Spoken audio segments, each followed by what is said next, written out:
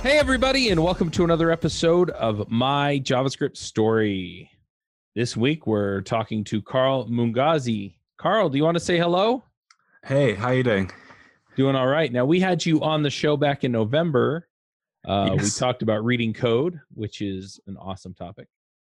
And this show is more about your story, your journey into code, how you learned, what you learned, why you're maybe well known, if you're speaking or writing open source or anything like that. Why don't you just give us a real quick overview of who you are and what you do, and then we'll kind of get in from there. Yeah, sure thing. So my name's Carl Mungazi. I'm a front-end developer at Lime Jump, which is a startup based in London. And basically, we are in the energy industry. So what we do is we have a platform which helps us to manage assets such as solar farms, wind farms, batteries, etc., on behalf of our clients. And with these assets, we basically are able to manage and sell power onto the grid here in the UK. Cool. This episode is sponsored by Sentry.io. Recently, I came across a great tool for tracking and monitoring problems in my apps. Then I asked them if they wanted to sponsor the show and allow me to share my experience with you. Sentry provides a terrific interface for keeping track of what's going on with my app. It also tracks releases so I can tell if what I deployed makes things better or worse. They give full stack traces and as much information as possible about the situation when the error occurred to help you track down the errors. Plus, one thing I love, you can customize the context provided by Sentry. So, if you're looking for specific information about the request, you can provide it. It automatically scrubs passwords and secure information, and you can customize the scrubbing as well. Finally, it has a user feedback system built in that you can use to get information from your users. Oh, and I also love that they support open source to the point where they actually open sourced Sentry if you want to self-host it. Use the code DevChat at Sentry.io to get 2 months free on Sentry's small plan. That's code DevChat at Sentry.io. And so I'm curious as we get into this. I guess we'll just start at the beginning. How did you get into programming? Yeah, so I started learning how to program, I would say 2015, I think end of 2014, beginning of 2015. And at the time, I was a journalist working in Luton, which is where I live. It's basically about 40 minutes from London. So I was working locally as a journalist, and at that stage, I had been doing that for about 3 to 4 years. Okay. And I came across a tool which had been built by some devs at The Guardian. So I think one of the guys was a developer and the other was a journalist who learned how to program. And this tool basically was showing the top 5 news stories from a section, from a cross-section of UK papers. So the Daily Mail, the Times, the Sun, the Guardian, etc. And I wanted to build something similar for my local area. Okay. So I could basically keep track of what was being published across other papers and radio stations in my area. And I got in touch with the guys behind that tool, and it was Matt Andrews and a guy called Benji Lanyardo, I think is his surname. And actually, funny enough, Benji, he actually ended up starting his own startup called Pickfair, which is a website where you can actually sell your photos as a photographer. So I got in touch with them, and they gave me some pointers. And I spoke to a friend of mine who was a developer. He does testing. So he basically built the back end in PHP, and I learned the front end, so HTML, CSS, JavaScript. And that's how I kind of built my first tool, and that was the reason why I learned to code initially. Right. That's really cool. Now, what was the stack that you started with? So it was basically Bootstrap for the CSS, and I painstakingly hand coded everything. No frameworks involved.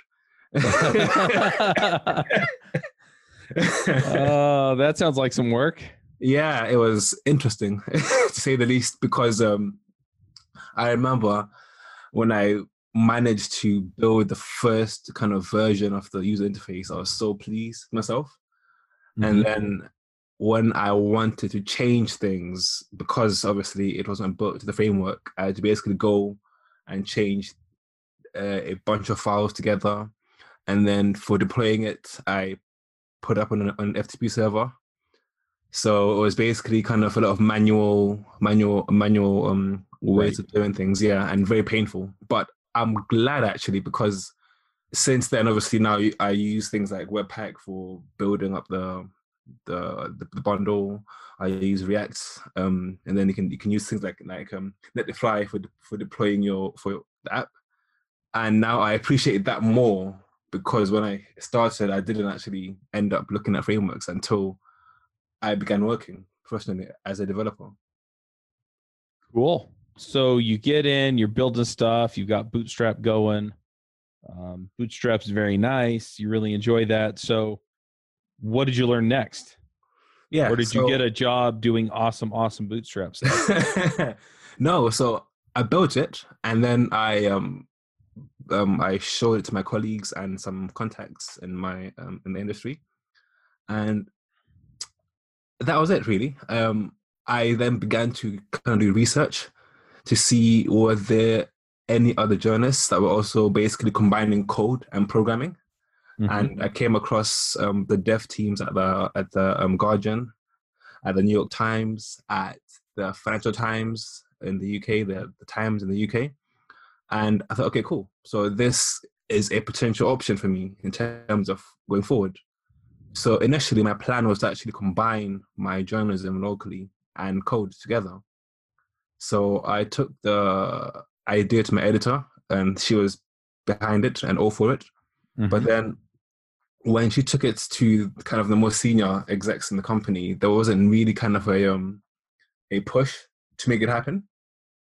So I still was learning new things about programming, trying to improve my skills, going to meetups. So I would go to meetups in London, or sometimes in Milton Keynes, which is like half an hour from where I live.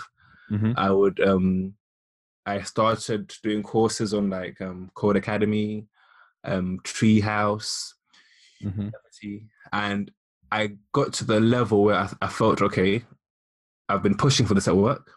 Nobody seems to be wanting to actually make it happen. So let me see if I can actually try applying for jobs. And I applied for a few jobs, got a few rejections, and thankfully one company took a chance on me. And that was how I got my first job as a programmer. Nice. So you get in, I think we talked a little bit about you reading the source code for Preact, or It was Mithril. Yeah. So Mithril? so my first job was for an agency, kind of a small agency, and it was building e-learning courses. So it was basically our clients at that time were mainly car manufacturers. So whenever they brought out a new model, we'd have to create a course teaching the staff at the dealership about the car's features and how to sell that car, basically. Yeah. And because the industry is quite is basically quite heavy in terms of legacy applications. When I joined, we had some courses built with Flash, and then some courses built the really bespoke learning tool for Yamaha, the company. And then they had the company had a custom framework that they'd built internally to build courses for the web. So one of the first things we had to do was to rewrite that framework, because the developer that built it, he'd left, and it was using CoffeeScript, and it was built following the kind of backbone way of doing things. So me and my colleagues, we didn't really like it that much. So when we were looking for options, we looked at React, Angular, Mithril, Aurelia, yeah. And that's when we then actually said, okay, we like Mithril because it's small enough that it's not it's quite easy to understand. And yeah, and when I started learning Mithril, I then came across areas where, because I was still learning the trade, learning how to code. Yep. I now had a framework, which obviously frameworks are abstracting away a lot of things.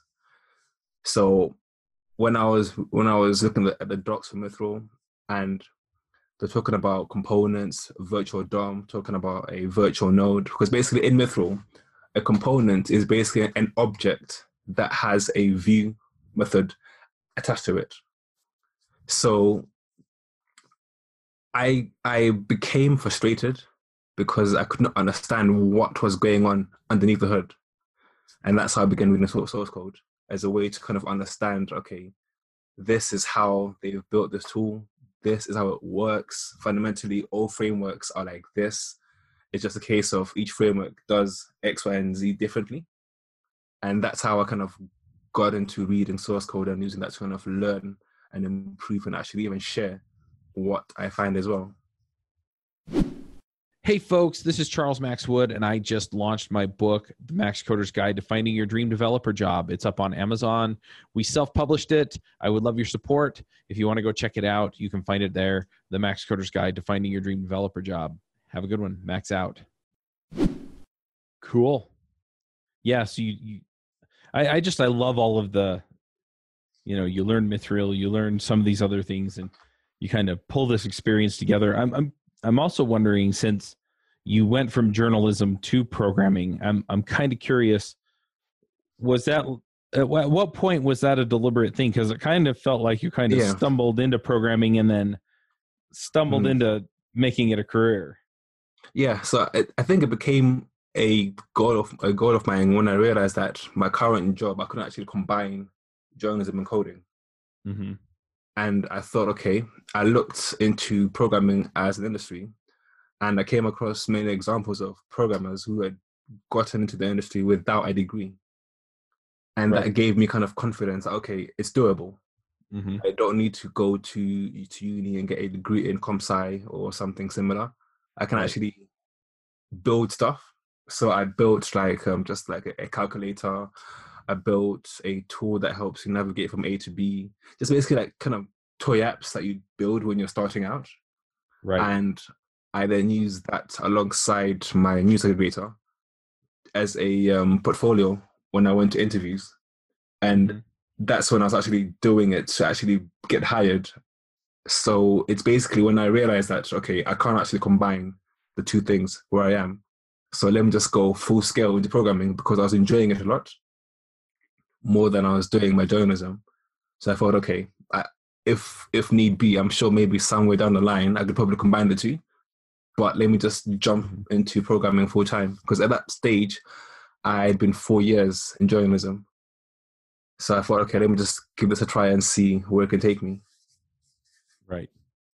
And I think from the interview we did with you on JavaScript Jabber, it's only been a few years, right, that you've been full-time? Yeah, so I've only been programming full-time 2016. So I'm coming up to, I think, three and a bit years now.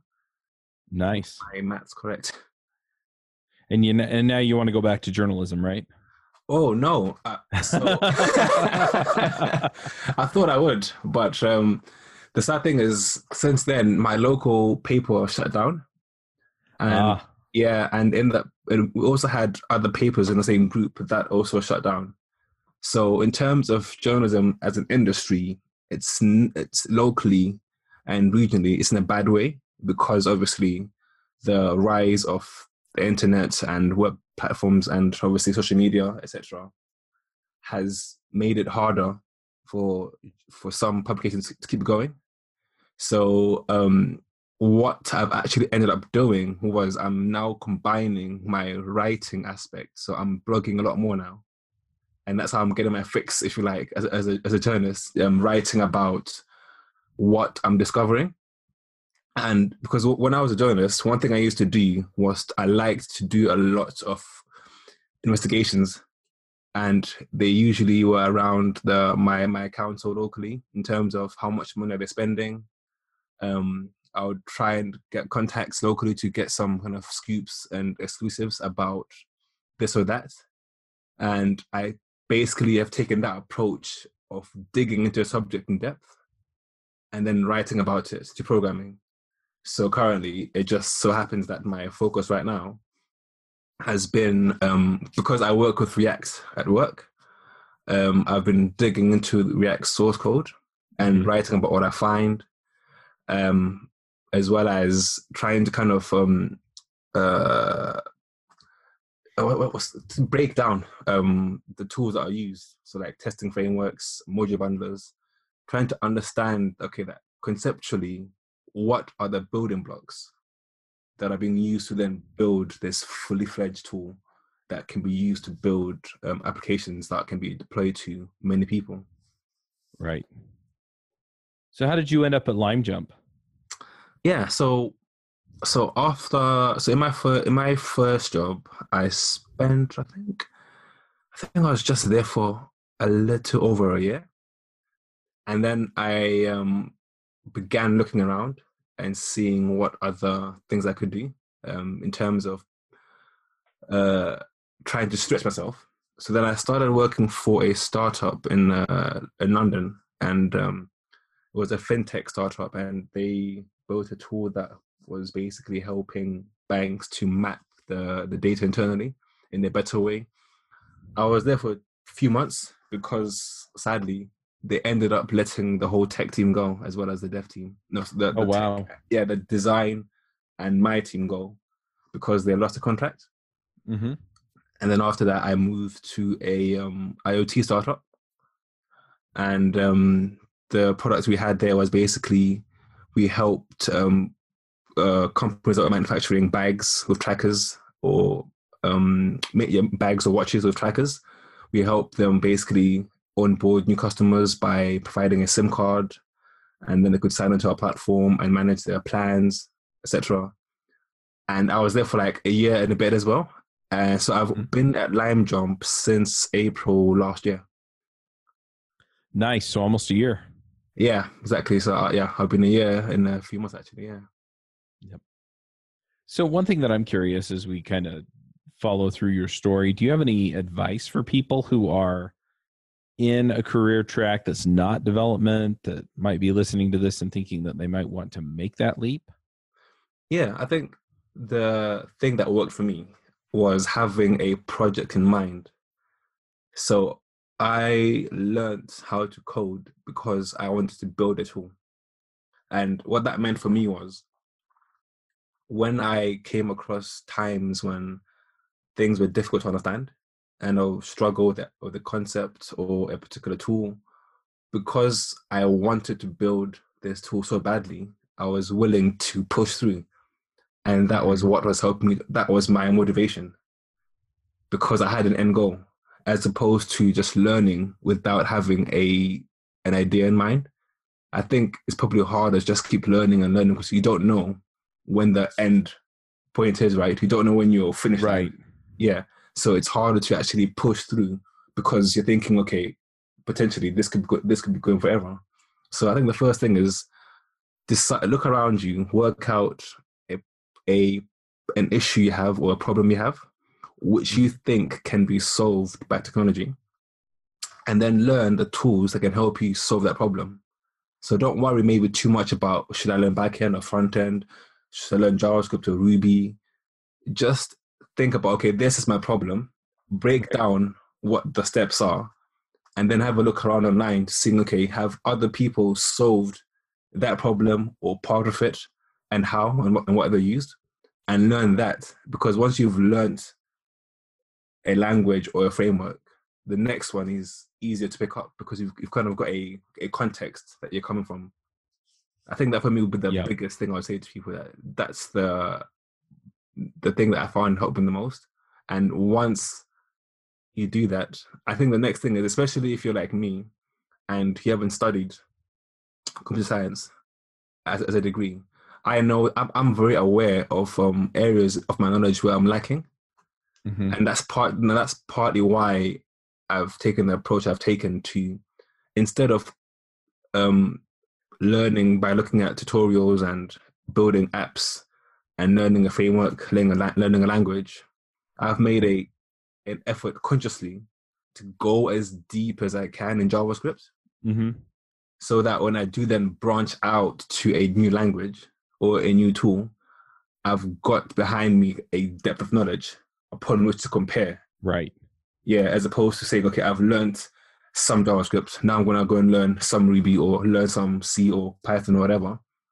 I feel that personally for me, I mean, for example, recently I was looking at React's hooks, and I was just doing a deep dive on the uState hook.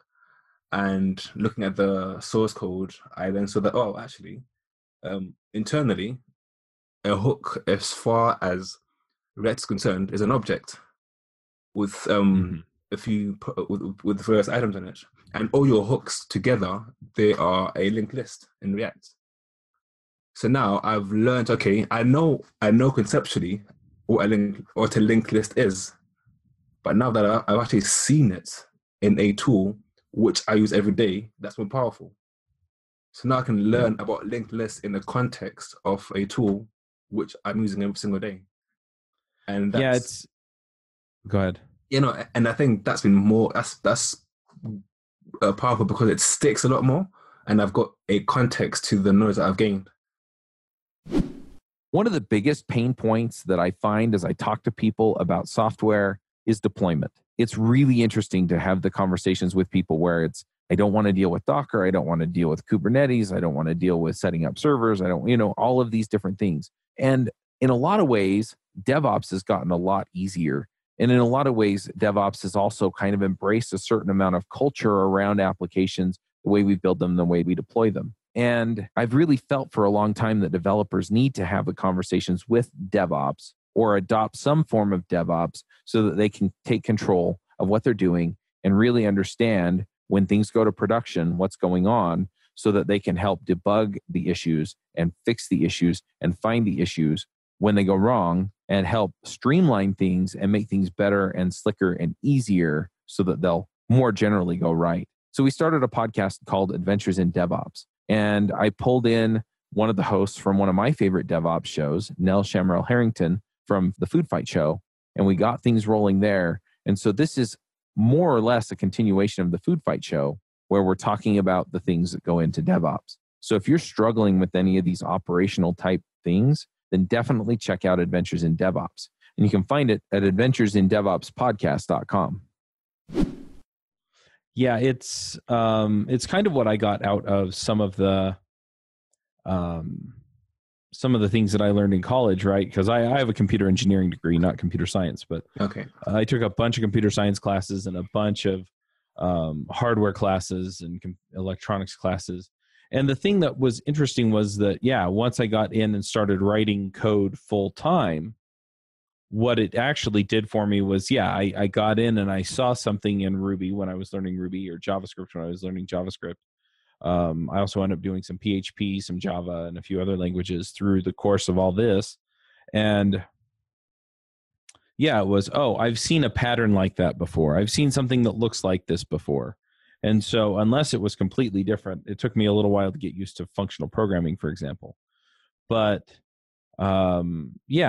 you're right. I mean, most of this stuff, we borrow from one language or borrow a pattern that works in one place and we put it into the other.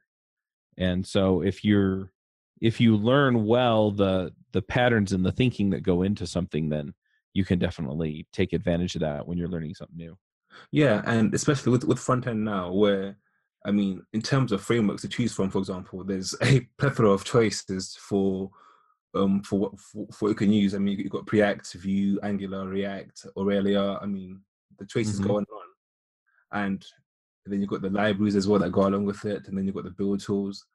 So when you've got such choice, it's easy to get sucked into a cycle where you only ever learn the tools you're using at a base level, or just know about the APIs, but not beyond that.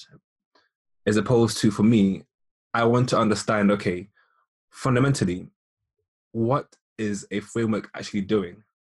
Right. So right now, I think I mentioned this in my first interview, that I've got a project where I've been basically digging into, okay, if I was to build a basic module bundle, okay, how would I do that? If I was to build a basic testing library, same thing. So with the framework aspect of that, I'm now at the stage where I'm trying to write my first virtual DOM algorithm. in terms of actually updating the elements I've created. And that's basically involving me looking at, okay, there are many existing, like you've got Snap DOM, you've got Virtual DOM, and you've got other kind of simpler versions of a VDOM algorithm. So now I'm looking, okay, fundamentally, this is how these frameworks internally are comparing your old UI to a new UI. And obviously, each framework performs a different level of optimizing or a different way of doing things. And now that I'm beginning to understand that, that's kind of changing how I think about development. Right. And how I think about, okay, if I want to build a particular application, which tool am I going to use?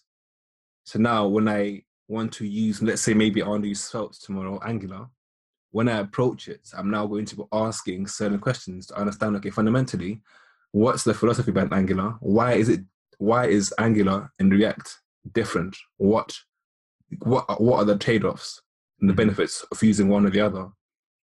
And I feel that is powerful because it makes you, as a developer, kind of think more widely and more broadly, and you're not wedded to one tool. If need be tomorrow, you could actually maybe spin up your own kind of version, which is lightweight, because you understand what's happening behind the scenes and behind the hood. Yep, absolutely. So what are you working on now? Are you talking about at work or in my own personal kind of development? Both. So excuse me. At work, we've been migrating an old legacy Angular application, Angular 1, to React. So that's been quite interesting because the Angular 1 application was built quite a while ago, and we're basically trying to gradually replace parts of it while still allowing our customers to actually use it. So we've got some pages which are actually basically iframing the old application, whilst the rest of it is still in React. So that's been interesting. And in terms of my kind of personal things, I'm doing a lot. I'm trying to do a lot more blogging lately and kind of sharing more about what I find. So like right now, for example, I'm doing a deep dive into ES6 job queues. So when you use a promise in JavaScript, obviously it gets pushed to the job queue, which runs before the next event loop iteration, and trying to kind of understand how that works and how that affects how you think about your code, and in terms of when your code is going to be called, and how that also feeds into the model in JavaScript of asynchronous programming. So that's kind of what I'm doing at the moment. Makes sense. Cool. Well, anything else that is part of your story that we should dive into here? Or? No, I think for me, the kind of passion I've developed over this journey has been to help other beginners understand that as complex and amazing as libraries and frameworks are, even the language itself, that we shouldn't be intimidated or be scared in terms of being able to actually open up the tool and take it apart and look and see, okay, how is this being built? Because fundamentally, I actually even had, I went to a meetup, I think it was 2 weeks ago, and Michelle Westrate, the creator of MobX and Emma, gave a talk. And afterwards, I got to talk to him, and then I was also sharing with him about what I was doing and what I discovered about reading source code. And he said to me, fundamentally, most libraries are basically dealing with many edge cases. Because once you've solved the core issue, you now have to deal with this edge case, that edge case, that edge case, that edge case. And I even wrote a blog about that regarding Mithril, when I had been looking into how frameworks add events to DOM elements. And then I got to speaking with one of the Mithril maintainers, and he was saying to me that, yeah, basically the reason why we did the events this way is because we have to think about this edge case or in that edge case as well. So, being able to actually see that, okay, when I take a tool and I'm using it, the maintainers behind it, they are using the same language I'm using as well, albeit at a more complex level, and they're having to try and deal with many edge cases. But fundamentally, they're using objects, they're using functions, they're using strings, they're using booleans, they're using all these patterns, which I also know about. And I think that for me, when that became apparent to me, that really empowered me and made me feel like, okay, you know what? If I actually work hard enough, and if I actually also invest time to learn how they're doing it as well, I can actually be able to be in a situation where maybe one day I could build my own tool and open source it.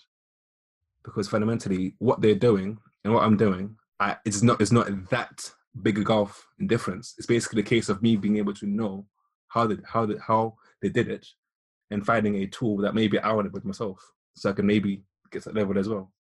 Cool. All right. Well, let's go ahead and do some picks. Do you have some picks for us? I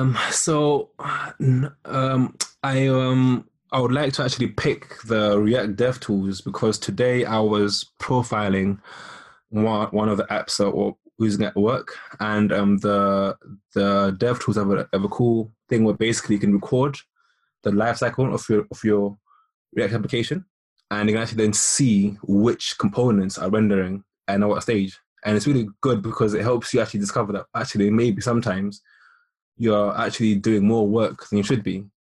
So I would like to pick that definitely. And I think, again, I would like to pick any library or framework you're using, take a method from that library and actually follow what happens when you call it, and you'll be surprised with what you see. Nice. I'm going to throw in some picks of my own. I think I've already picked the workshops, so I'm not going to plug them here. If you want to go check out the workshops that I'm putting on, you can go find them at devchat.tv/workshops. Instead, what I think I'm going to do is I'm going to pick a couple of the marketing tools that I've been using lately. One of them is Gmelius. It's Gmelius. It's a tool that was actually pointed out to me on the Freelancer show, and holy cow, is that thing useful. I was using HubSpot before as a CRM, and it's expensive and it doesn't do everything I want.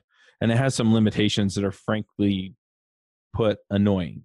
And this, it has some limitations too. It's not the perfect tool, but it's pretty darn nice.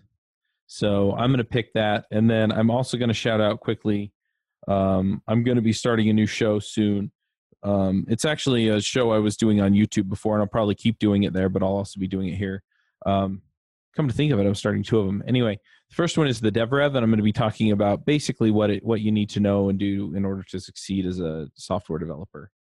I hear a lot of people putting stuff out there that are, it convinces people that, they're victimized, which they may be, but they're victimized and there's nothing they can do about it. And I just don't believe that there's nothing you can do about it.